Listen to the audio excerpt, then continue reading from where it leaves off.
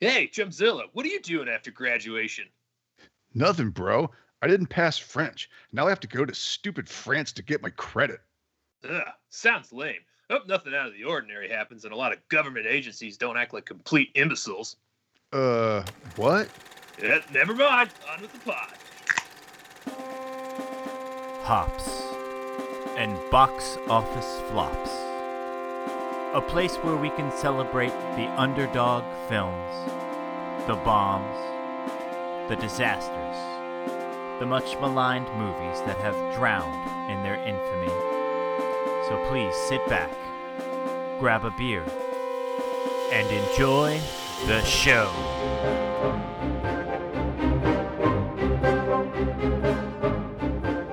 Welcome back, folks, and thank you for joining us for our 96th episode of Hops and Box Office Flops, presented by RevengeOfTheFans.com. I, Mayor McCheese, will be your host tonight for our second installment of Hops and Double O Flops. As a reminder, this month we are doing spy movies that failed their mission. And tonight we will be talking about 1991's If Looks Could Kill. As always, joining me on our journey through the mistaken spy genre are the Thunderous Wizard, who has a new robotic gold hand to show off. I'm the French teacher! Captain Cash, who just wants to take a little peek into the British intelligence outfit closet. I just think they're very stylish, and perhaps I would look good in a suit and or dress. I don't know. I was about to say, you're going to start dipping into your British accent?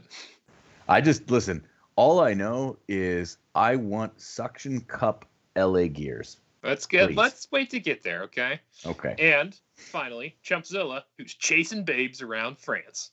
Chump, stop looking at the babes. Hey, man, what can I say? I'm a sucker for cheese-eating surrender monkeys. Ugh. As a reminder, Hops and Box Office Flops is the internet's premier pod dedicated to poorly reviewed and or financially unsuccessful films. You can find the show on all social medias at Hops and BO Flops. When I'm not living it up in first class, you can find me at HBOF McCheese. Thunderous Wizard, where can the listener find you when you're not leading the class trip across France? When I'm not driving around in what I assume was supposed to be a super cool sports car, you can find me at WriterTLK on Twitter. Captain Cash, where can you be found when you aren't inventing new and useful spy devices? I would like to take some issue with the word useful, but I'm definitely inventing spy devices, guys, at CAPTCASH on most of your social media. And Chumpzilla, where are you located when you're not trying to become an all-powerful European dictator? When I'm not trading cryptocurrencies on Robinhood, you can find me on Twitter at Chumpzilla8. You got that Dogecoin for me? Give me that Dogecoin. Much coins. Stonks only go up. Such wow. Here we go. I do have a question. I don't know if the Steranko denomination had a name yet, but what is worth more, that or the Bison dollars? From the Street Fighter movie. Well, I mean, look, the Steranko is backed up by a significant amount of actual gold bullion. Yeah. But the Bison dollar is backed up by the power of Raul Julia. So I feel like that might be like about the same. And also the Psycho Power. Psycho Crusher. Okay. Yeah, I don't know if that's a... We're done being nerds now. I'm sinking my money into Sterank coin all the way. I don't know if that's a question that'll ever be answered. So why, you may ask, are we doing this particular movie? For some reason, when I was a mini McCheese, I had a soft spot for If Looks Could Kill. I remember owning the VHS. Wait. Happy Meal? A wee Happy Meal? I don't know. I guess a mini McCheese could be a Happy Meal. I mean, you could definitely get the toys in there. The mayor came and all that stuff. I've got a lot of questions about where the toys went and where you came, but all right, buddy. That's a little weird.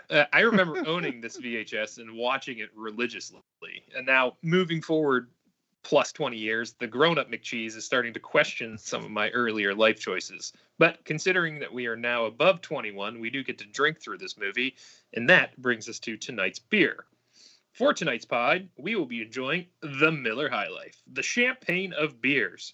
This beer was chosen because all Richard Grieco drinks in this movie is champagne. And I don't think any of us want a full champagne pod or the accompanying soul-crushing hangover that comes with such a feat. Can I, did you say enjoying Miller High Life? we will excuse be me? consuming Miller High Life. There is nothing wrong. I was about to say, one of us is enjoying it. That's for sure. Speak for yourself, Thunderous Wizard. I will be enjoying every drop of my High Life. They are delicious. I mean, that's strong. They are cheap beers that I don't immediately recoil at. The High Life is, of course, a beer, more specifically an American-style lager that has been around since apparently 1903, from what I can find. It earned its nickname because the original bottle was shaped like a champagne bottle, and back in those days, the 1900s, it was considered ritzy to be able to buy to-go beers in bottle or can and take it home from the bar instead of bringing it home in a bucket. And this is true. That's how people used to take beer home before bottles and cans. Coincidentally, every High Life you buy was brewed in 1903, which is why it tastes like urine. So harsh. It's a pretty aggressive review considering some of the beers we drank in college. I will say that I'm okay going back to taking beer home from a bar in a bucket. If that's allowed, I'm going to do it. That seems actually like it'd be a Pennsylvania thing, knowing your guys' laws down there. Hear Right. me out. Hear me out. Yeah. We have a bucket pod. Not tonight, obviously, but at some point we're gonna have a bucket pod where we're just gonna drink an entire bucket. It's gonna be good. This is a total sidebar, but me and T-Dubs, when we were back in high school, we used to do beer grab bag, where we'd get a giant cooler and everyone would dump a 4 or a 6-pack of the worst beer they could find into the cooler, and you couldn't look in. You just had to plunge your hand in and grab what you got, and it was awful across the board. That feels like the original version of icing, but you're doing it to yourself. Yeah, you're doing it to everybody. Yeah, it wasn't great. It was more for like, hey, can somebody get something worse than what I just got? Yeah, it was more of a crapshoot of, hey, can your older brother buy the worst beer in the world, or does my older brother need to buy the worst beer in the world? All right, the High Life is 4.6 ABV, so not Captain Cash approved, and it does taste like high school or college, depending on when you started drinking. I'll give it a 2 beer ranking, because if I'm sitting around on a lazy weekend, I can probably watch 2 movies before I either move on with my day or switch to something that actually has flavor. Chumpzilla, what is your ranking on the High Life, considering this is your beer of choice, or at least one of your Miller staples? Yeah, I will be the High Life apologist on the pod. I'll give this a 3 bad movie rating. I would definitely sit through 3 movies drinking High Life. I've enjoyed this beer since college. It's smooth. It's very drinkable. And it's great on a hot day. And I will quote one of our buddies' late fathers who said, "You're never drinking alone when you're drinking with the lady on the moon." Cheers. Captain Cash? Listen, I actually stand firmly with my co-pod host, Chumpzilla, and believe that this is absolutely a 3-movie beer. Listen, is it a good beer? No, probably not, but I got 12 of these things for literally $12, and I know for a moral certainty I have watched 3 movies in a row multiple times drinking this beer. Listen, there is only one other cheap beer that I would do this for, and that's Yingling.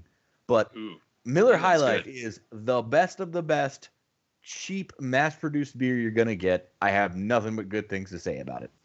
T-Dubs? I have nothing nice to say about Miller High Life. It is one of my least favorite, more affordable beers. I hate it. I've never enjoyed it. I would watch the opening credits of a movie, and then I would smash the bottle over my head. And then I would drink something better. All right, so it seems like we're kind of in a 2 to 3 minus TW, who once, I mean, I would even say he's almost at a negative movie. He'd give it back to just avoid it. All right, now that we got our beer, let's move on to the tale of the tape for If Looks Could Kill. The movie came out in March 1991 to an opening weekend of $2.2 million. Ugh. It only ended up netting a total of $7.8 million worldwide, and I believe, and I couldn't find any concrete info on this, I think the budget on this was $12 million. So we're gonna just assume that this was a pretty big financial flop. The movie opened in 11th place, woof, and apparently was only in theaters for like 4 to 5 weeks. The reviews reflect this info, with IMDb giving it 5.8 stars, Rotten Tomatoes giving it only 29%, and I think the user rating was slightly higher, but not a ton. Oddly enough, Roger Ebert gave it a 3 out of 4 stars, saying he initially thought it was bad, but warmed up to it after he realized that the over-the-top goofiness was intentional, and it was more of a spy spoof instead of an incompetent ripoff. No disrespect to the great Roger Ebert, but how dumb do you have to be to not know that this is a spoof right off the bat? Listen, it's very obviously a spoof right off the bat. But even as a spoof right off the bat, this is not 3 out of 4 stars. Every so often, Ebert's just giving them like way out of left field. Hey, he likes Stuart Saves His Family, so every once in a while he just gets these things wrong, clearly. Maybe he's just got a thing for Grieco. I mean, look at him. I mean, don't we all? Exactly. Yeah. I feel like I'm taking crazy pills. Grieco ain't that handsome. You pump the brakes on that. I mean, he's handsome, but he's not that handsome. He's a model before he was an He's actor. more handsome That's than fine. you. And it shows. I'm not saying. Definitely. He was definitely a model before he was an actor. I give you that. Yes. Cooler than you, dude. Yep, definitely cooler than you. The movie was directed by William Deere and written by Frank Drecker. I don't know either of these two, so I'm going to move on to the cast unless they ring bells for any of you guys. Anybody? Bueller. Got nothing. Bueller. Yeah. I think Fred Drecker also he directed Monster Squad. Yes. And RoboCop 3. One of those is awesome. Does it RoboCop involve 3 kicking starring werewolf? the guy from Thinner. Listeners, I think you know which one is awesome. All right, so the cast list on this one is short. In it, we have the aforementioned Richard Grieco as the inadvertent high school spy, Michael Corbin. Who FYI, looks like he's 35 years old. Shut up. FYI, for Chumpzilla's knowledge, he was the muse for Corbin Dallas. Just kidding. That's a lie. Human Popsicle. This is his debut film. Roger Reese is in this as our main baddie, August Steranko. Welcome back, Roger. Hope this pod goes better for you than Stop or My Mom Will Shoot. But less good than it was in the spoof of Robin Hood, where he was the sheriff of Rottingham, and very funny. Yes. Linda Hunt is also here as the support baddie. I think it's Ilsa, but they pronounce it Elsa in the movie, so I'm going to stick with that because it's easier with my brain and having 2 daughters. I constantly have to hear about Elsa. Just tell me one thing. How did it feel to hit that son of a bitch? I think you mean Grandma Willow. Listen with your heart. You will understand. Well, and I was going to go that route, but I'm going to pull out her other movie, The Relic, which we'll have a discussion about offline. I love The Relic, and it was financially successful, but it's a 5 out of 10 review. So depending on what TW says, I might shoehorn The Relic into this podcast. I absolutely saw that in theaters. I would do The Relic. I love The Relic. I guess we can also mention Robin Bartlett as Miss Grover, the French teacher, because she comes in handy later. Dude, if you would have slept on her, I would have been so pissed. She is the highlight of this movie. God. And then finally, Roger Daltrey is here as British spy Blade. Who? Wait, the guy that does American Woman? God, no. Is he? The Guess Who? He's the lead singer of The Who, you jackasses. Yeah, the Guess Who. Is he a pinball wizard? Yeah, American Woman. Well, I just feel like he would have done better in a movie that was less Teenage Wasteland. That's all I'm saying. I wish you guys won't get fooled again. It's too late. All right, we've done enough. You're giving it away. All Giving it all away. So, one-liners, and this is going to be a struggle bus. IMDb's one-liner for this is trash and appears to be written by a middle schooler, but I'm going to go through it verbatim. Michael has to take summer class in French, a class trip to France to graduate high school. He is, however, mistaken for an agent, and people try to kill him. There are 007 style cars, cuties, crooks, etc. That is the description on IMDb. Did IMDb make a robot watch this movie 300 times and write a review? What the fuck was that? I feel like that's definitely like a bot from Reddit that like aggregated that from like movie reviews. Michael does not have French. He must go to France. He must get French. It explains a lot about why this movie is so impossible to find now. Like, they didn't even want to write a description for it. So they just like, hey, is your 7th grade class doing like, intros? Because we got like a list of movies for you, and here's one of them. What are your guys' one-liners? Let's start with you, Captain Cash. Richard Grieco, Far From Home. Chumpzilla. If Looks Could Kill is actually a subversive attempt at anti-European Union propaganda and pro-cryptocurrency propaganda. This is the first pro-Brexit film. You're getting very serious with it. Thunder's Wizard. What's an anti-Brexit film? But split up.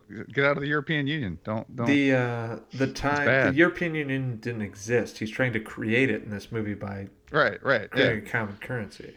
Your bad guy wants to create the euro. The Eurozone. Oh, no. He wants to create a shared European currency zone.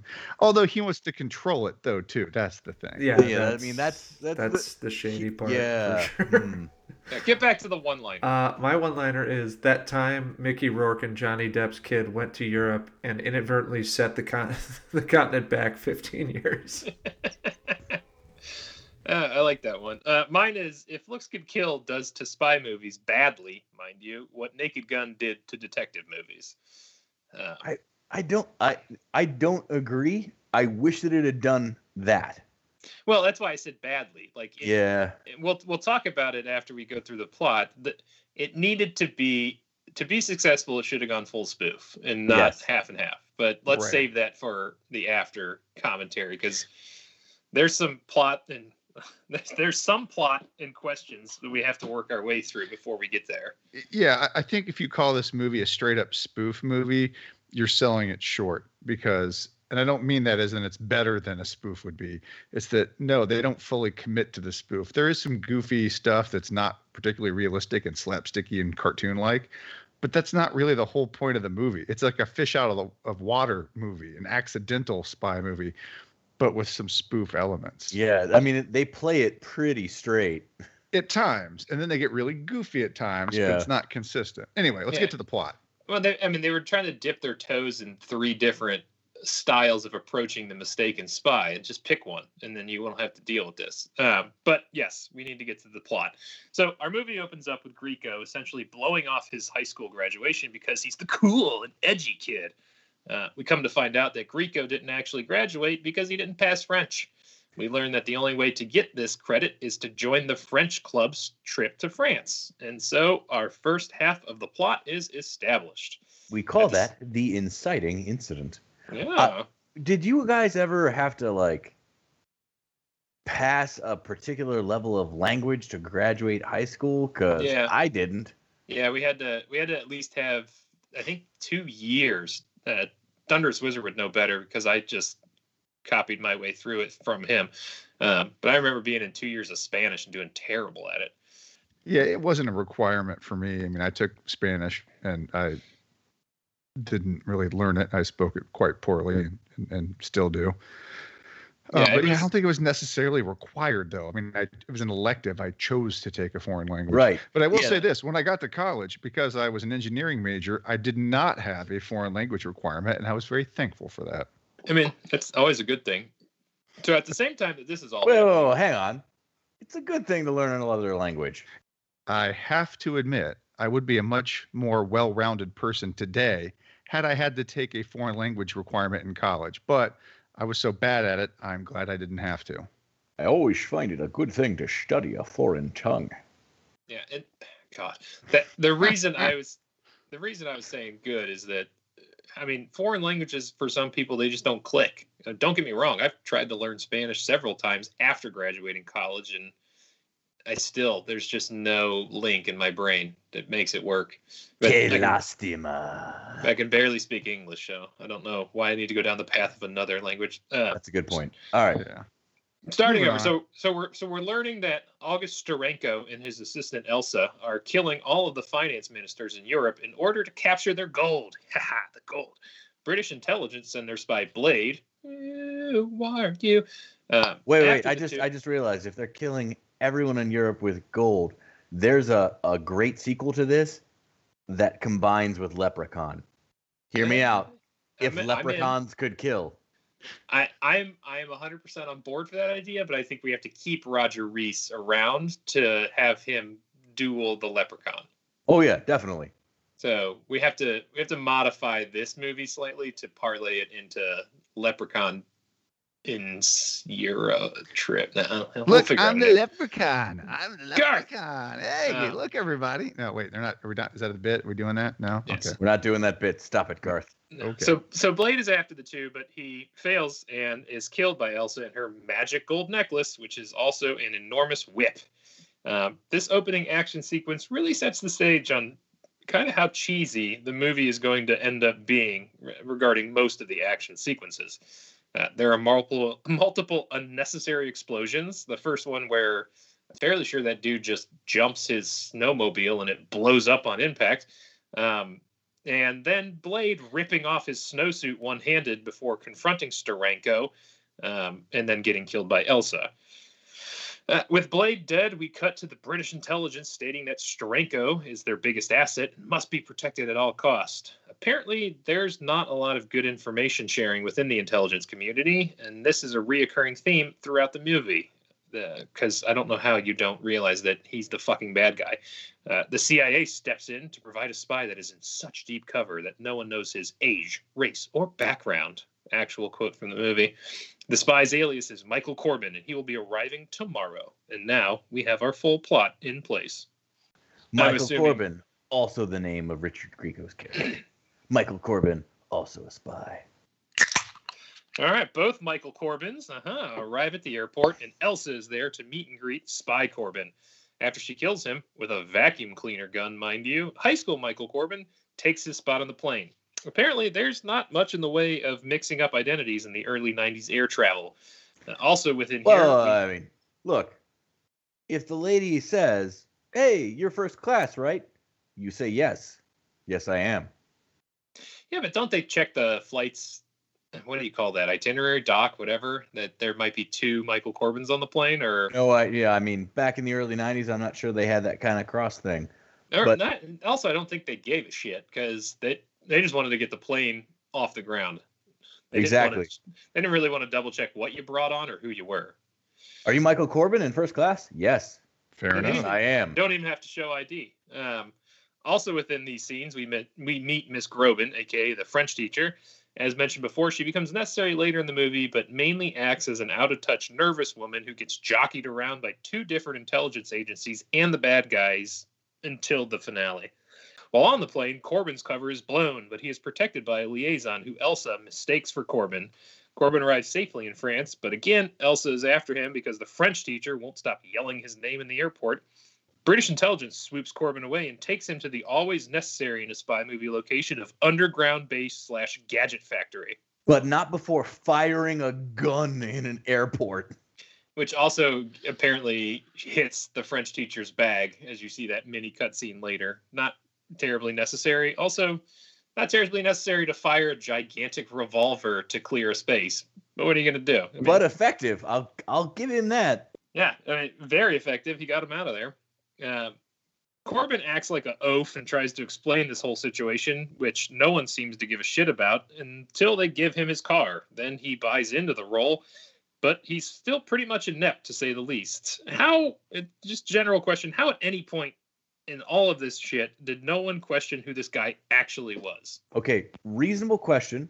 My bigger question, though, we are treated to the standard spy arming gadget scene, where like Q gives James Bond the exploding pen and the briefcase that is actually a spy camera. But here, it's all teenage bullshit. He gets a pair of literal X-ray glasses, like on the back of a comic book, so Which, you can hold on. see women undressed, and that's made a thing of. Yeah, and this will ruin a question I have later, but that is not at all how X-rays work. Yeah, not even close. It's not X-rays. It just literally eliminates the clothes everyone is wearing. And beyond that, they give him a pair of LA Gears with suction cups. What fucking, the spy is like a 40-year-old dude, and he's going to be wearing LA Gears with his tux? For the record, nobody questions who Grieco really is because he doesn't appear to be 18. He appears to be a 35-year-old man. Yeah, but Fair point. He spends a solid 5 minutes in their underground lair trying to explain to them that he's not a spy, and they're like, oh, "You're so cheeky." I can't. Yeah. You're just so deep cover. That's what this Yeah, is. their one excuse is, "I've seen this before. He's so deep cover, he doesn't know he's a spy." Really? Well, to be fair to Grieco, he's only 25 when he filmed this movie, give or take. But yes, he does appear to be like 35. His 5 o'clock shadow is very prominent. His 5 even o'clock under- shadow is there at 1 in the afternoon. Yeah, He's even with the just- foundation on top of it, the stage makeup, it's still there. He does not give off as plucky high schooler who's gone on a European trip gone awry, such as Tom Holland in the movie that stole the entire plot to this film. Yeah. I will say though, I'm pretty sure that British intelligence technology lab, I think that's actually an extension of the lab in LA that we saw in Tango and Cash. I'm pretty sure those are probably sister Oh, technology. no doubt. Yeah. Yeah, they're definitely they're part of an email chain at least. Yeah. They share notes. They're part of an America Online chat forum, sharing ideas. What if we put a gun in a shoe? Yeah. They were Son so of a bitch, close that's to that. genius. Have you So guys close to having LA gun shoes. Yeah, have you guys used a taxidermy dog yet to shoot anything? And I also feel like this scene, if you're going for spoof, this scene could have been so much better. Like, what do we get out of it? We get the shoes. You said it, the shoes, the gum, the X-ray, and his cool car. And then later, you get the desk that chops people's heads off. oh, I forgot about that. The desk that flips over and decapitates the doll. Also, they're using live humans to test bombs. So That's the actual director. Yeah. One little piece of trivia I was able to find is that's the director when they Nope. cut to the dude who gets blown up and he's like, maybe later. All right, so upon leaving the underground base, Corbin is followed by Mariska, who is necessary later in this movie to bring this whole thing to a close, and Zigsfield, I think, maybe I'm saying it wrong, the creepy robot-handed henchman who mainly just grunts. and again, this movie inspired a lot of other movies because if you've ever seen The Kingsman 2, what does the henchman have?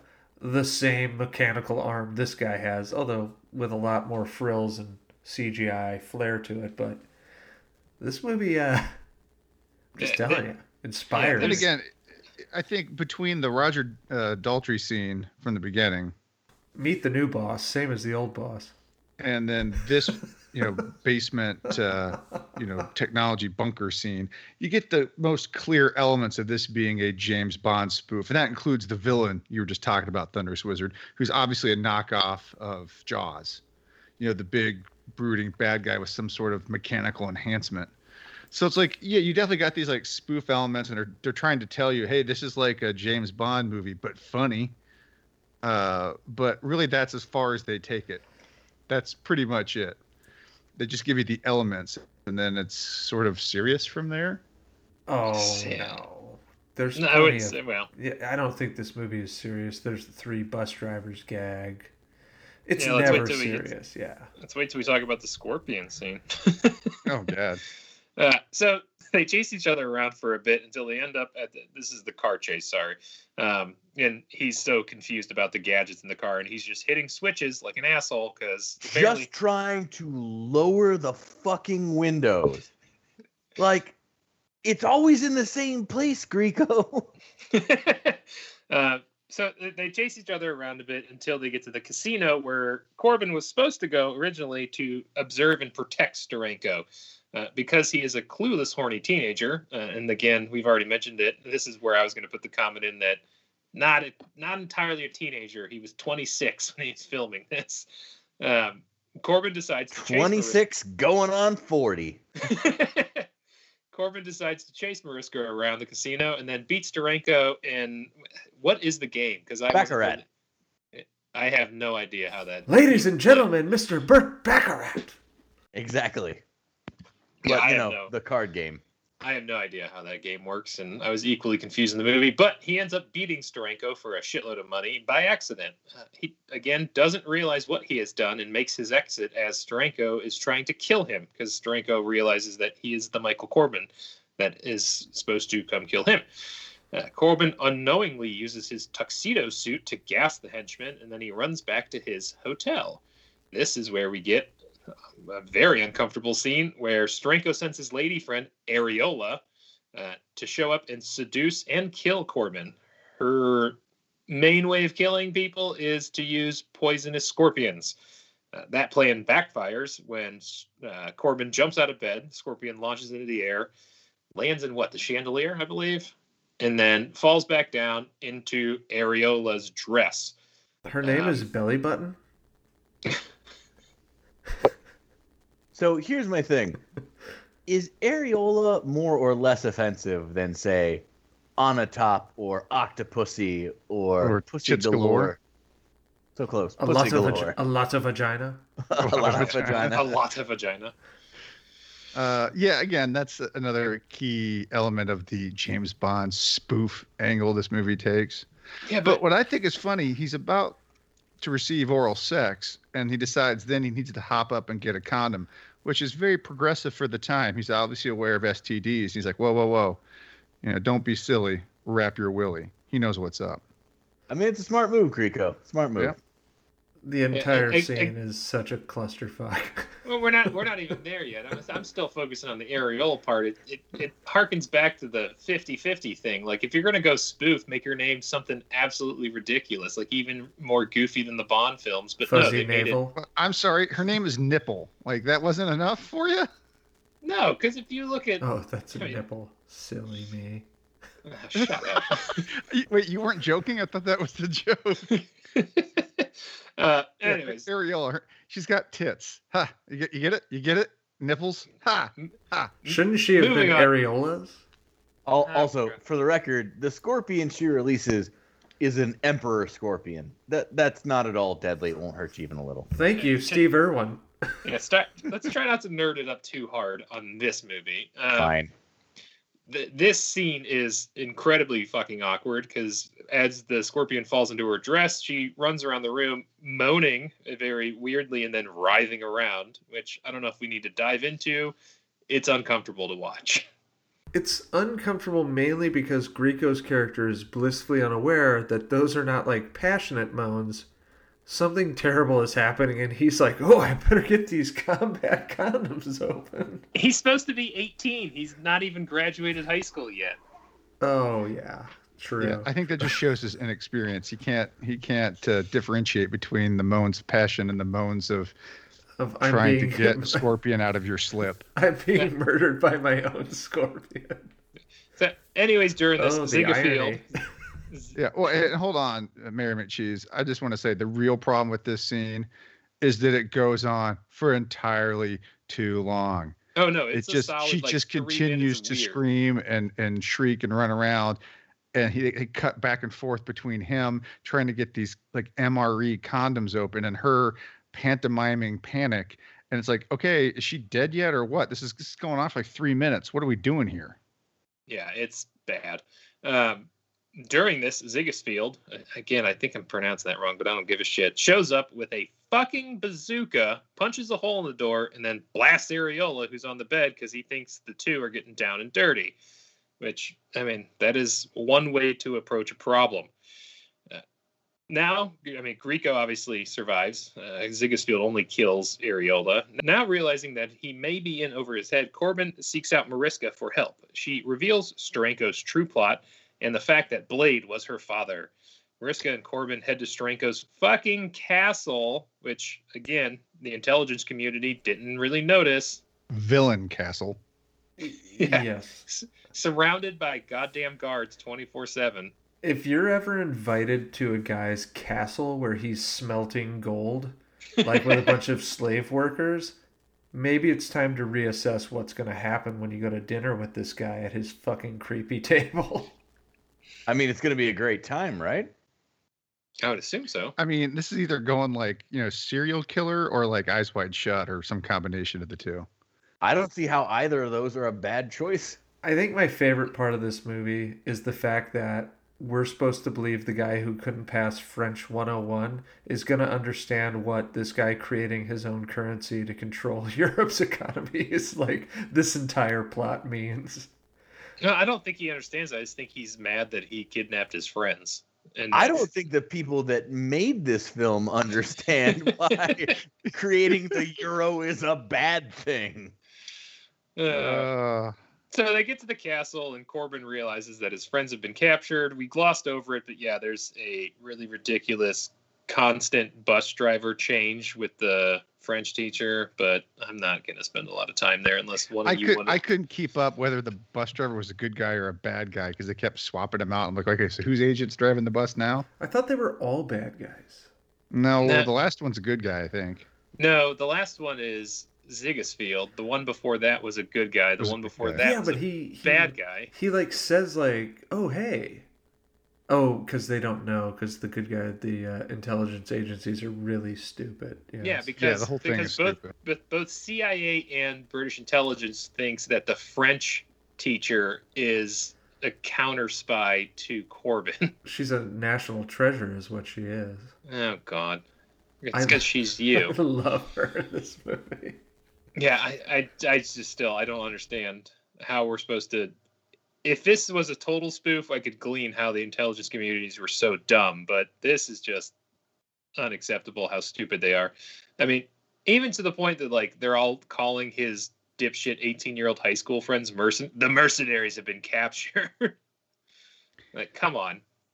And thinking that the Thunderous Wizard is some sort of super secret spy named the French teacher, bullshit. But we're at the end, thank God. Corbin and Mariska get captured as they try to break into the castle because they're terrible at this. They break out, they save the French teacher and the students, and all of a sudden, he is super good with a gun. Red light, green light. Mission Impossible. Again, just sampling the brilliance of If Looks Could Kill. Yeah, and don't forget the chewing gum explosive. Yeah, well, that's what that is. The chewing gum that's- explosive. It's Red red light, light, green light Red from light, this green movie. light. Yeah. Oh, I didn't realize that was the same. I've never seen Mission Impossible. Get, No, yeah, all that'll right, do it. go. You gotta go. Go. We'll catch up with you later. Okay, Honestly, the I'll go first watch one that right isn't now. That good. I mean, The latter ones obviously, be better.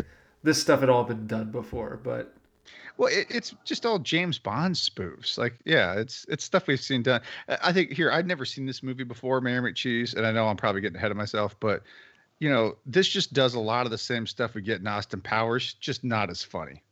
Yep. Yeah, but it was also how many way years? before. How many Came years way before? Not that many. This is 91. Yeah, it's so like 7 years. 7 years.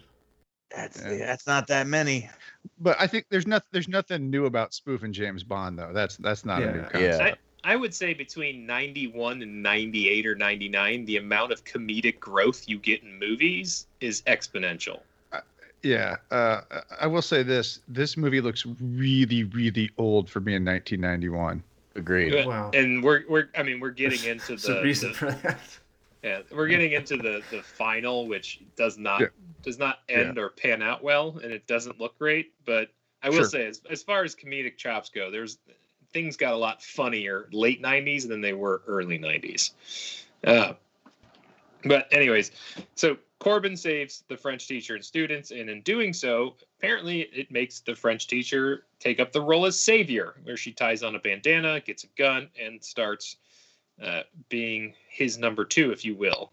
Which, to be fair, Vive la France! that actually did work. That was one of the gags in this where French teacher goes full Rambo. I was Yeah. kind of there for. That was pretty good. She assists in helping Corbin bring down Steranko before he can poison everyone at the party and complete his plan of global domination. Steranko and Elsa flee to the roof, but they can't escape because the chopper is too heavy from all the gold Steranko loaded on there. Instead of getting rid of the gold, Steranko pushes Elsa out of the chopper, thus killing her, and then he is killed when Corbin and Mariska shoot a hole in the bottom of the chopper, and he falls out. The gold and the chopper land on top of him. Like, just like a long kiss goodnight. Yes. 1990s and helicopter crashes, man. Yes. I was Keep going the to have a change. bonus. I was going to have a bonus question about helicopter crashes, but I figured it was too easy. Yes, this one also has a helicopter crash. I want to Adds Also- the climax, I might add. also say that all this action takes place in the last 10 minutes, in a fevered pitch 10 minutes of the closing of the movie. It does. And I do want to point out, because this movie is so transcendent, That is an aggressive term, sir. that is Okay, a sure. bold stance, but I'm here for your commentary. Netflix's Triple Frontier with Ben Affleck. I don't know if you've seen it. Helicopter crashes. Why? Takes on too much weight. An idea they clearly stole from the 1991 classic. Is If that a Looking- swipe at Affleck, or was there like cargo? No, it's a swipe at. No, that's not. We don't fat No, shame Affleck. He's saying that this movie spawned so many great ideas in Hollywood. You guys are just so unaware of it. Yeah. Okay, fair. This movie is Hollywood, just like Richard Grieco is 18. Believe it, folks. I thought it So was 21. Corbin and Jump Mariska escape via the aforementioned suction cup shoes, which sort of worked. It doesn't really even show how they get off the building, but whatever. All's well as the world. They made it. Corbin gets his French credit, and the girl, apparently in the class, I guess, goes back to its trip in France. Roll credits, because I think this takes place over the course of 24 hours. Yes. Pretty close, yeah. It's like Maybe a 48 tops. 48 hours. Yeah. A couple days. Yeah, so that's it. That's the movie. I don't really need to dive into much more, unless you guys need to bring out any points you want to talk about No, now. I'll save it all. I'm really excited. Fired up. Get those areolas warmed up. Yeah, God. my belly button's raring to go to talk about this. Jesus Christ. All right, let's do our movie ratings. As a reminder, this is on a scale of 1 to 6 beers and can be either pain or enjoyment beers. And let's start with The Thunder's Wizards, because I'm fairly sure as a kid I probably made you watch this movie. Oh, I've seen this movie easily 35 times. I'm guessing 20 of those were my doing. Yep. So, 2 enjoyment beers for me. It's not a good movie, which is obvious because this movie is impossible to find anywhere now. It does not exist. Oh, yeah, I forgot to mention that at the top of the pod. If you want this movie, you need to buy the DVD on Yep. Amazon for $12. And I'm not sure that's a $12 well spent. So No, that you is a waste of money. might want to wait for the Blu-ray, which is not coming. 4K not coming. It's just not coming, folks. But it lets me reflect on fonder times when I was young and dumb and thought a movie like this was high art. So I enjoyed the hour and 28 minutes. Captain Cash? Listen, this movie is 88 minutes long, so it's hard to get too mad at it, right? But this is a 4-beer movie for me. I can easily knock out 4 high lives, maybe 6 in the amount of time it takes to watch this. And like, we can get into why that is, but I lay this at the feet of Grieco. Grieco just ain't that fucking funny. He's a handsome man, I give him that. He just ain't that funny. He is not carrying this film. Yeah, I think his acting is probably mostly based on just mugging at the camera, not so much actually delivering the dialogue or the jokes. He just kind of, mugs for the camera and like, hey, was that a good take? All right, let's go. Next scene. All right, whatever. It's his first movie. He's eager. Yeah, Is he? I mean, the script's not great. The script's not great either. So I'm not putting it totally on him. But yeah, Listen, he I'm just trying kind to- of I'm mugs trying at to- the camera. I'm trying to throw a bone his way, so shut up, okay? Leave him Yeah. alone. Fair What do enough. you got, Chumpzilla? Yeah, I'm very similar to Captain Cash on this. I'll give it 3 beers, and I will say you could probably sneak a 4th beer in, during the third act, because that's where the movie really falls apart. It's a lighthearted, goofy comedy for the first two acts, basically. And then they just kind of fumble the third act. There's really not like a nice tight ending to it. And it's kind of like, what's going on here? So yeah, it's 3 beers and maybe that fourth. Not a nice tight ending. He gets to use the suction cup shoes on the Dude, rooftop. come I will on. say this. There's a helicopter crash. There's gold. Everyone, all the good guys make it. You brought this up. The shoes. They introduced the shoes. You don't see them throughout the first two acts, and then you get them in the climax. That's way more closure than we got with the sniper rifle in A Long Kiss Goodnight. I'm just saying. And I will counter with this. Name a better scene with 90s LA Gear high tops.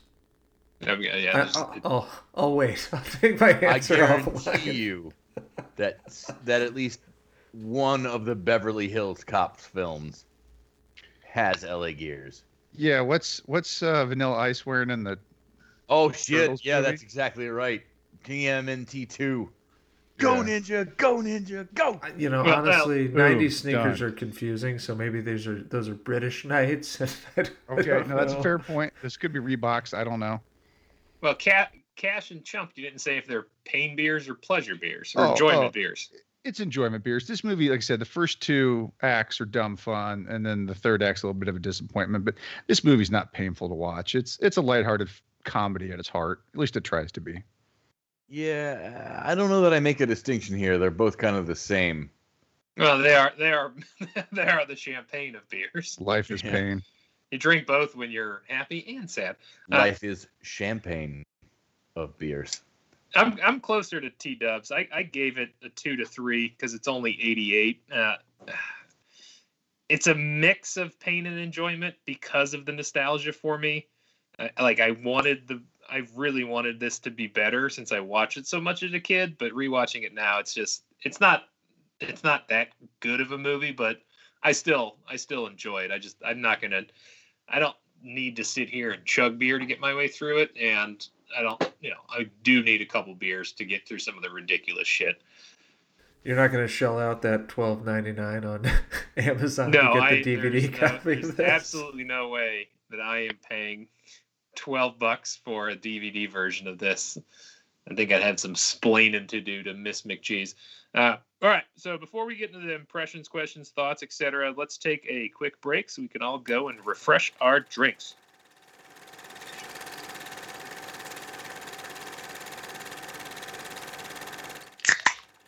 Welcome back to the 96th episode of Hops and Box Office Flops, brought to you by the RevengeOfTheFans.com. As a reminder, we are continuing to cover a 1991 Richard Grieco vehicle, If Looks Could Kill. I guess we could do this quickly. Overall impressions from you guys? I think we've kind of gotten it out there, but does anyone else want to add anything?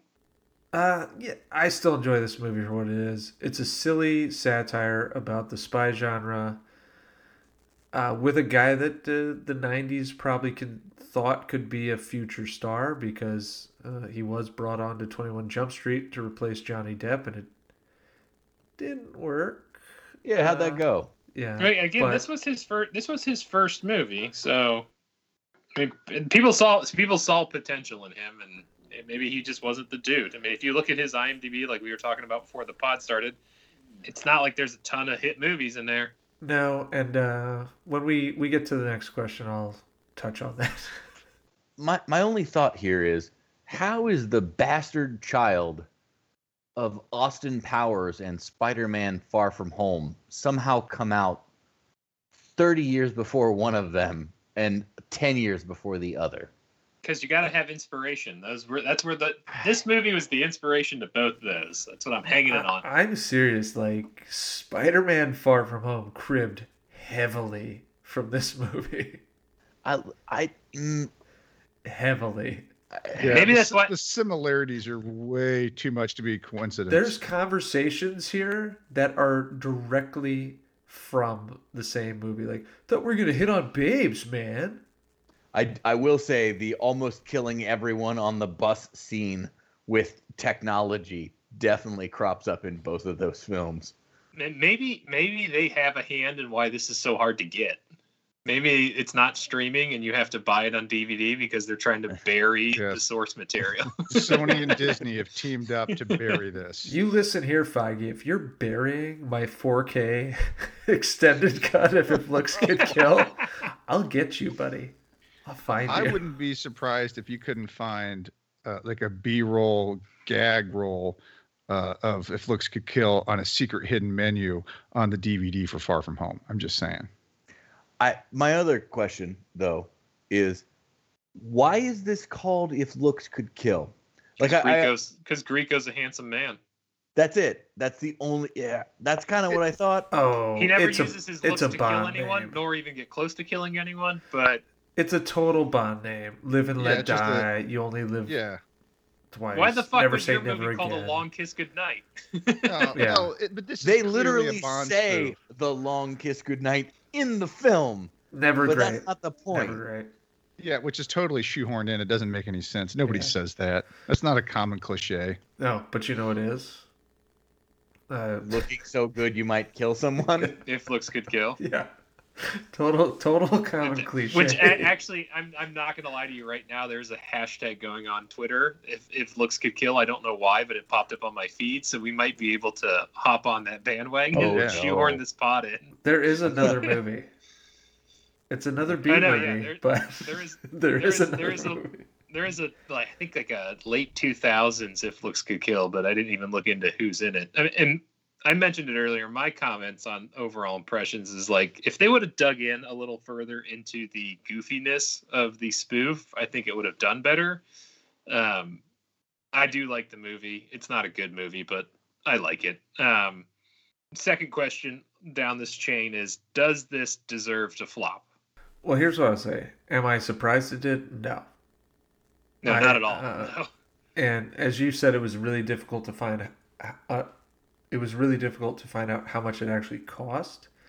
But it is B-list Johnny Depp, as I've said, and it did finish 11th, as you mentioned. So this sort of box office gross was probably somewhere within the realm of expectation. Interesting fact, though, Richard Grieco appears in our mutual favorite Kiss Kiss Bang Bang as B-movie actor. Because that's what Richard Grieco really was, and there's nothing wrong with that, but he was never a big star, and this was just sort of the beginning stages of he's not a big star. Like, at the end of the day, you can do a spoof film just like this, but you really, really need a strong lead that can be funny. And like, I don't know Richard Grieco's later work, and I'm not trying to shit all over a dude who was 26 at filming, because, whatever. But he does not carry this film the way he needs to. I'm not shocked at this flop because I think it fails as a straightforward comedy / spoof, and it definitely doesn't work as an action movie either. So it's kind of like just a weird, mediocre combination of the genres. But I'm not laying that all entirely at the feet of the star here.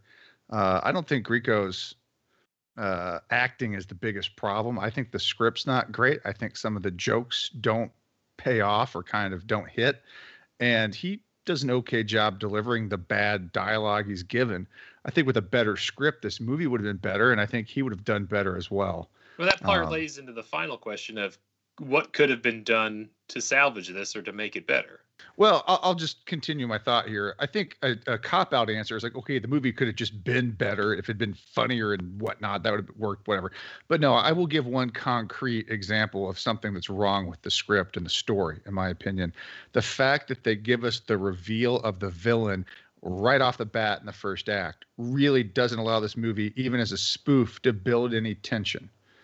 You know that Steranko is the bad guy right off the bat. If they had saved that reveal for later and you didn't know that he was the bad guy until it's discovered at the end, the movie actually has some tension and it actually has, some element of surprise to the plot. You basically get everything laid bare right off the bat in the first act, and then you just watch it kind of run its course through the rest of the movie, and it's not nearly as entertaining as it could be.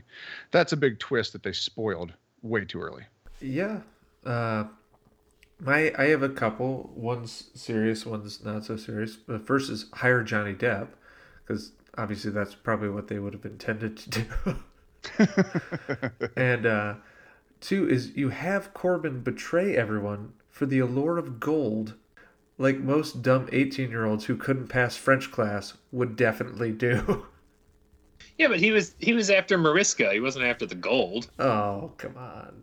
If Steranko's, putting some of those Steranko coins with the scorpion. They're called on the Steranko back. bucks, damn it. Strength coins. Yeah, it's strength coins for sure. I gotta change my trivia reward. It was Steranko bucks. Now it's gotta be Sterank coins. Scorpion, that's your symbol, isn't it? Oh God. Cash, anything say you before we move on? The real problem with this movie is it can't decide what it wants to be. It tiptoes the line of spoof, it tiptoes the line of action film, and never decides which it is. Yeah, that's what we were talking about earlier. Yeah, if they'd gone full spoof, this might have worked. If they had gone a little bit less goofy, a little bit action heavier, maybe it would have worked too. Well, here's a follow-up question. Does Grieco work in either of those formats? Or does he need to be swapped out? If you've seen Booker, no. Which is the spin-off to 21 Jump Street. Yeah, I struggle with the lead because at no point do I believe that Richard Grieco is playing anyone but Richard Grieco in a movie. Yeah. All right, so let's move on to are there any more lingering questions? I think we've went through two of them. I had one here that is not how X-ray works. I had one here that the fact that he's just hitting switches in the spy car is the dumbest shit in the world. The one I really want to talk about is there's no fucking way that liquid nitrogen freezes that giant vat of gold fast enough for them to land a cage full of people on. Listen, it worked for the surface. I'm sorry, it worked for Terminator 2. Damn it. Well, that was an entire truck that froze liquid metal.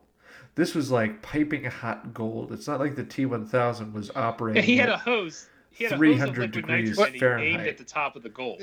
Yeah, hold on. So let's set the scene here for the listener. The French class and the French teacher are suspended above the giant smelting vat of gold in a cage. And Steranko is threatening to lower them into it to kill them. But at the last second, liquid nitrogen is used to freeze the surface of this giant molten vat of gold, allowing everyone to escape. And then Michael Corbin fights the knockoff Jaws on top of it until the guy falls in or whatever. But that is also probably one of the dumber aspects of the movie in the fact that why would he risk His gold. contaminating the gold by dropping people in it when he's already made a statement like in the first act of the movie, or maybe early in the second, that he's purifying the gold by smelting it before he makes his Steranko coins. Like, Because he's so dizzy from all the decisions he made in Stop or My Mom Will Shoot. Yeah, I guess, but just like, okay, so this doesn't make any sense because he's going to totally screw up his gold by burning people in it. take your logic elsewhere. I mean, that's actually fair for this. Yeah, you film. do need to suspend a little bit Yeah. of despair I think- for this movie. I think the only answer you really need is that Corbin may have failed French, but the writers of this movie failed science. True. Fair So enough. my only other question is, and maybe this is my nerd showing, but I can't fucking constantly hear Steranko and not think Jim Steranko, the guy who's responsible for like Agents of S.H.I.E.L.D. and like a bunch of that's- Silver Age nonsense from comic That's books. your nerd. That's your nerdiness. Okay, fine. That's fine. No one knows that's what fine. you're talking about. Okay, cool. Wait, did he also steal all the gold of Europe? I mean, he was involved with Bram Stoker's Dracula, so maybe. Okay, yeah. I mean that checks And out. Raiders. Well, there you go. I'm about to say this dude's got an impressive career. It's like one of the big ones, man. Final thoughts before we go on to trivia? Or are we good to start some trivia? That's trivia. All right. So there's not a ton of intrigue surrounding the movie or trivia or anything. So I had to branch out. Most of the questions are very simple because there's not a lot to work with here. And we've probably ruined one or two, but hopefully not all of them. Tonight's chime in is either I am the French teacher or hey, your dick's on fire, which I'm surprised we got to this point without talking about. And tonight, since I had to change it, you're playing for $5,000 of Sterank coins, which, by the way, in this movie, were actually chocolate coins. What's that translate to in bison bucks? You're getting a bunch of chocolate if you win this. Just so you know. Oh, nice. Settle down. That'll be good. All right, number one. What is Richard Grieco's childhood nickname? Is it A, Richie? Is it B, Dick? C, Dickie? Or D, Mr. Suave? I am the Dick's French on teacher. fire. Yeah, that's Captain Cash. Dickie? It is Dickie. Ah, that was a It total had Hail to be Mary. Dickie. I knew that. I knew it. I didn't know that at all. Oh, little I- Dickie. I just got Dicks on fire and Dickie. There was no choice. Well, I Oh, mean, God. Richard's short for Dick. It's just, with his being childhood, obviously they didn't want to You call him maybe. Dick. Richard. Richard. Number two, what was the working or European title of this film? A, Oh, yeah. If Looks Could Kill, There Was No Change. B, Teen Agent. C, Spy High. Or D, Mr. Goldrunner. Your dick's on fire. My dick's on Okay. fire. Dicks are on fire. Your Captain dicks are on Cash. fire. This dick is on fire. No. Captain Cash. Oh, no. Teen Agent. It is Teen Agent. I knew Ah! that one, too. You gotta chime in quicker. If I may, I would like to pause and appreciate Spy High. Well done. So, Yeah. what? I tried to come up with something that was believable because I don't know if you guys did any research on this or not. But there's a couple websites that were talking about Teen Agent. So, what did Europe call Agent Cody Banks after they wasted the title Teen Agent on 26-year-old Richard Grieco? I have no idea, and I'm not even going to I go thought down it was that path. Secret Agent Cody Banks. All right, It's so like Agent Cody Banks. I don't know. Yeah. I mean, what did they call James Bond Jr., that fucking cartoon from the mid-90s? Europe doesn't acknowledge that exists. Darkwater? Pirates of Darkwater rocked, but I don't feel like America much acknowledges James Bond Jr. any longer, but that's fine. So currently we're at Cash 2 and Goose Eggs for the rest. Question 3. Which one of the following was not a career that Grieco dabbled in? A, singing. B, dancing. C, painting. Or D, modeling? Your dick's on fire. God, this dude is Cash. I don't understand how Gigolo wasn't one of those.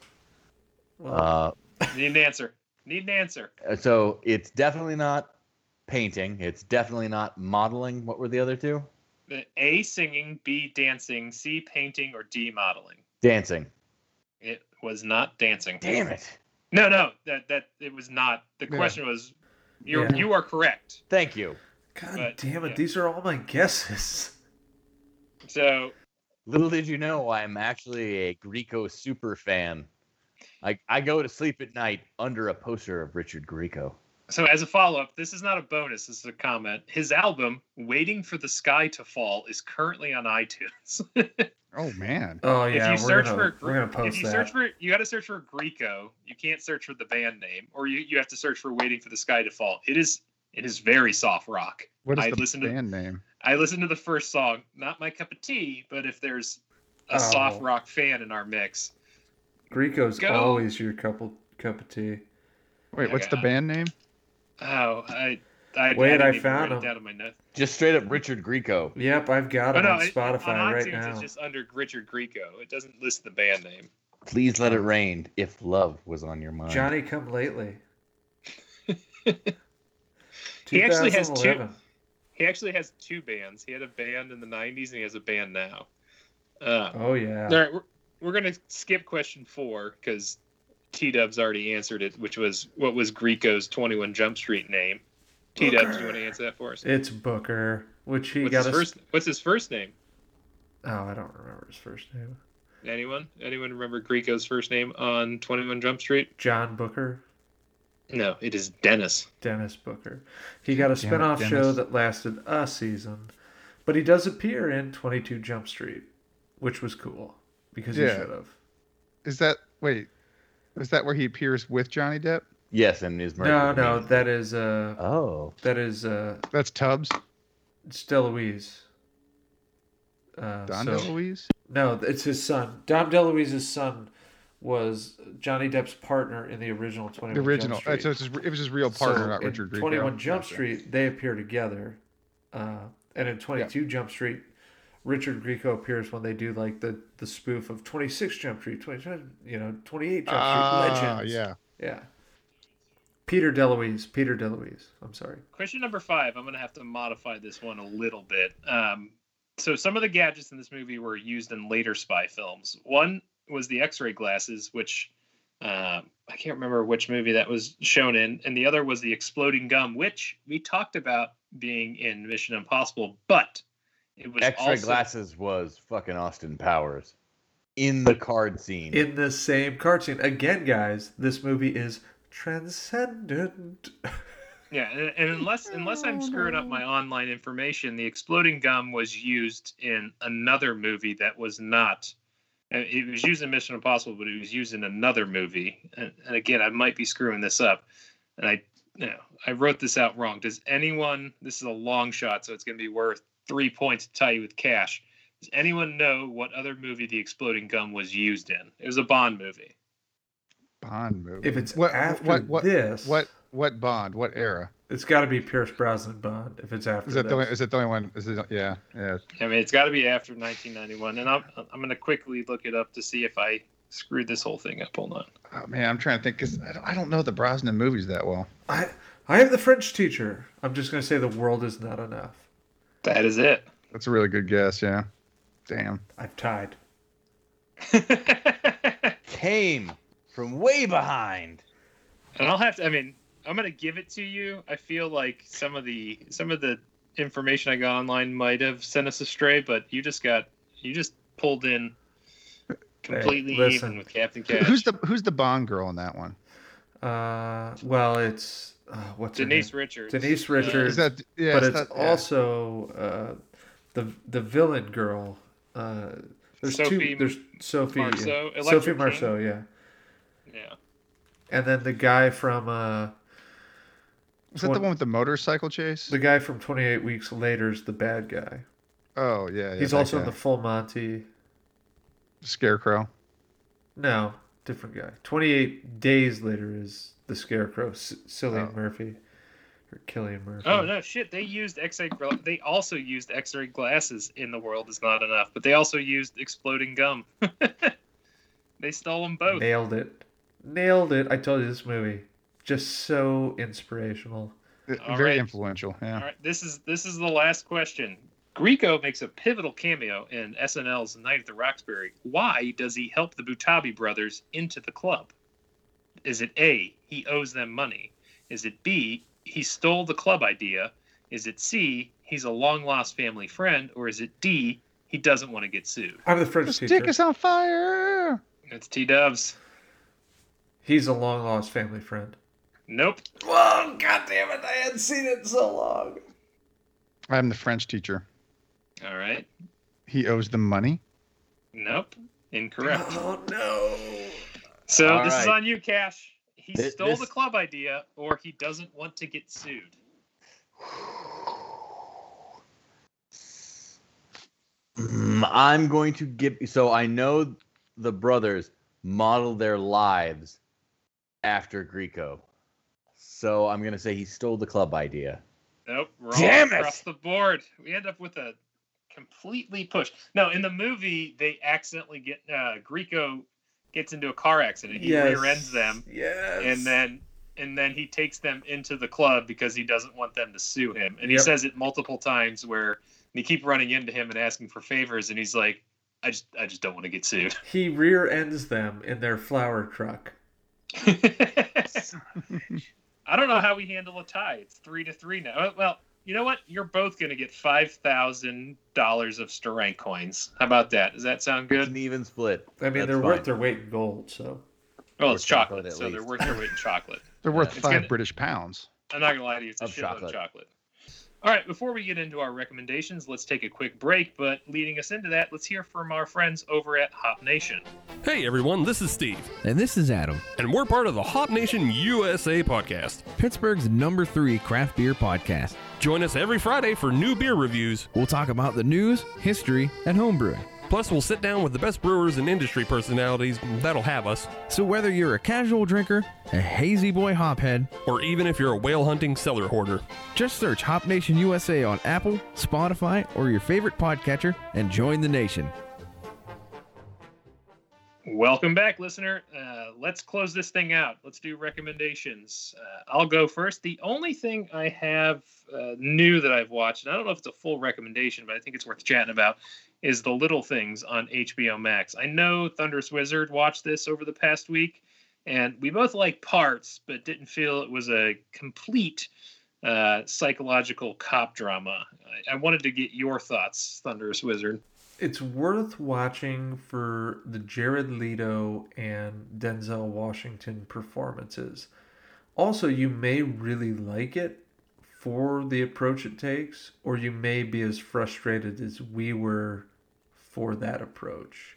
Yeah, I mean, I will say that Leto.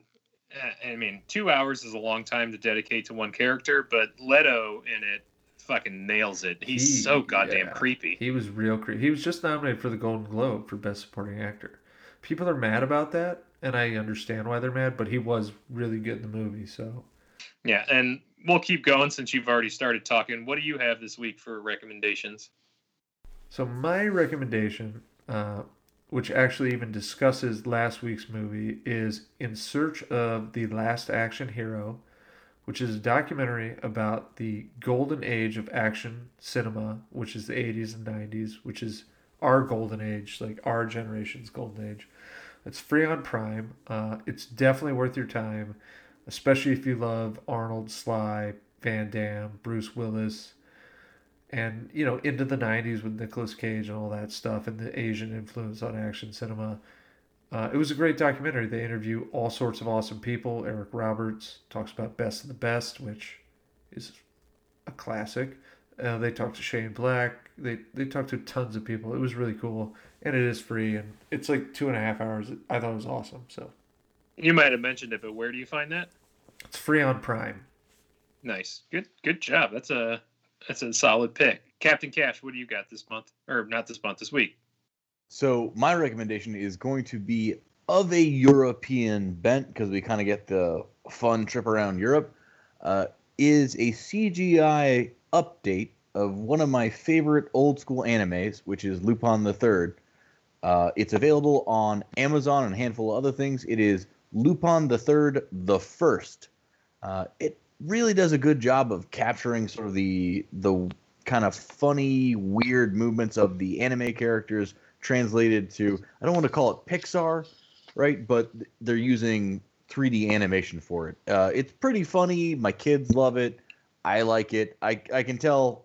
I've only ever seen the dub. I can tell probably the subtitle version is probably better. But as far as anime updates go, I liked it.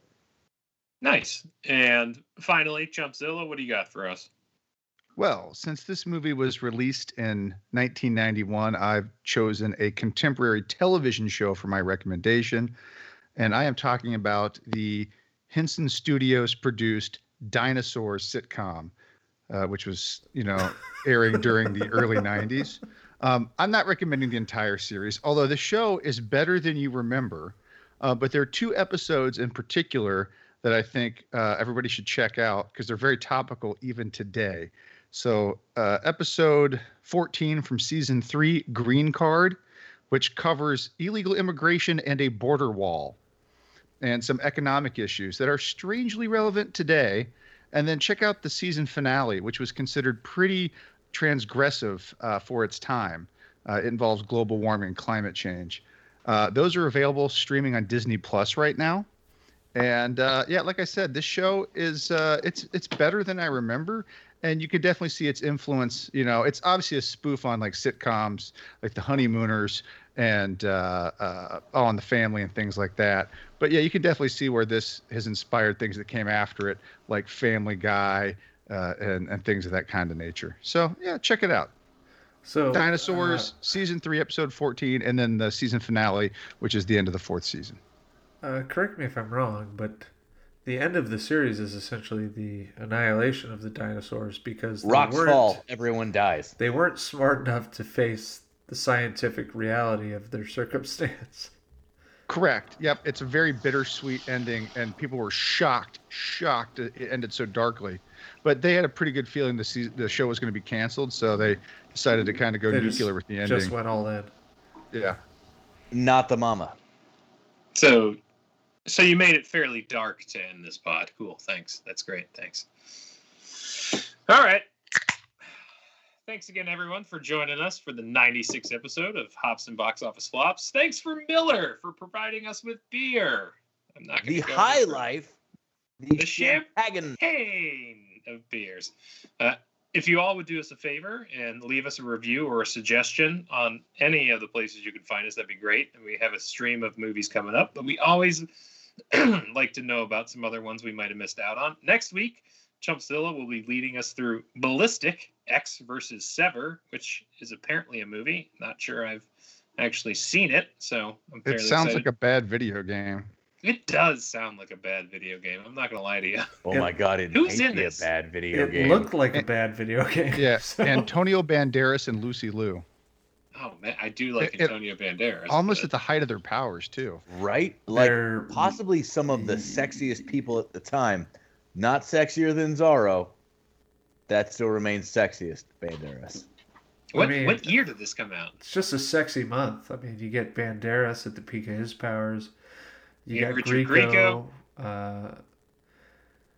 You get Gina Davis at the peak of her sexy you get powers. Gina Davis. man. We're getting Val Kilmer and young Val Kilmer. Should have just named this Sexy Month. What are we Yeah. doing with hops and 00 flops? What were we thinking? well, Sexy I mean- spies and flops. Well, retrospect. As always, you can find the pod on all the social medias at Hops and BO Flops. You can find me on Twitter at HBOF McCheese. You can find the Thunderous Wizard at WriterTLK. You can find Captain Cash at CAPTCASH. And you can find Chumpzilla in your basement at Chumpzilla8 on Twitter. And remember, folks, if you're traveling to a foreign country, it is always a smart idea to not assume the identity of someone else, especially in 2021, even if it gets you some super cool gadgets. And stay safe, and we'll see you all next week. Here's to bad movies and good beer. Cheers. Are we categorizing this as? I guess we can categorize this as good beer. I guess that's fine. It's beer. Still counts. It's definitely beer. I'm telling you right now, if I can steal those high tops, I'm taking that guy's identity. Yeah, no, Straight up I'm sorry. any If somebody LA gives me a candy apple red Lotus, yeah, fuck it, I'll be whoever you Okay, want me to so be. here's a super late pod. Here's a super deep dive late pod question for the one person still listening. If you have in your memory banks right now, what is the one spy gadget that you are lusting over that you need that? Ooh, yeah, that's In this movie or in general in all movies? No, like dig into your brain and all the spy movies you've ever seen. What is the one gadget you're like, holy shit, I need that gadget? Oh, it's definitely the Daniel Craig Bond's Aston Martin. Done. It's just a car. That's not a gadget. Come on. I mean, it's I a- would it's a definitely, I would gadget. 100% Probably buy it. shoots missiles and like has an ejection seat and smoke screens. Fuck yeah, I'm taking the car. And Aston Wow. Martin, sign me up. I meant one thing like the shoes. I'd take the X-ray glasses in a heartbeat. Not even for the creepiness, just to be able to like. I don't know if you could actually see the cards, but I'd do the X-ray glasses. Way to cover your tracks with a not I for the mean- creepy thing. I mean, Cheating, well, I mean, cheating I at don't wanna see a bunch poker of would make it more bones. money. I mean, James Bond had a friggin' jetpack. I would kill for a jetpack. That's a good call. Thunderball. Man. Where are you going with the jetpack? Wherever you want, it's a fucking jetpack. That's the point. I mean, You know what? I don't need the jetpack if I got an Aston Martin. I can get everywhere I need to be. yeah, you've already wasted your vote. You got a car. Thanks. Bye. I flew a drone once, and it went directly into this insane person's lawn. If I had a jetpack, there's no doubt I'm crashing immediately in the worst possible place. Jetpack, though, for sure. Still taking the risk. Jetpack. I also think a jetpack would rock because I could be the Rocketeer. Yes. Jetpack is pretty much it, actually. Listen. Of all the crazy bullshit you could have, a full-on jetpack? Yeah, a jetpack, please. Turbo Man rocked the jetpack. He did. And if I could be a hero to my kids like Turbo Man, Oh, even though here he we was go. a deadbeat for the majority of the movie, This is the part of the pod where Thunderous Wizard starts crying. I'm taking that chance. It's turbo time. Jamie!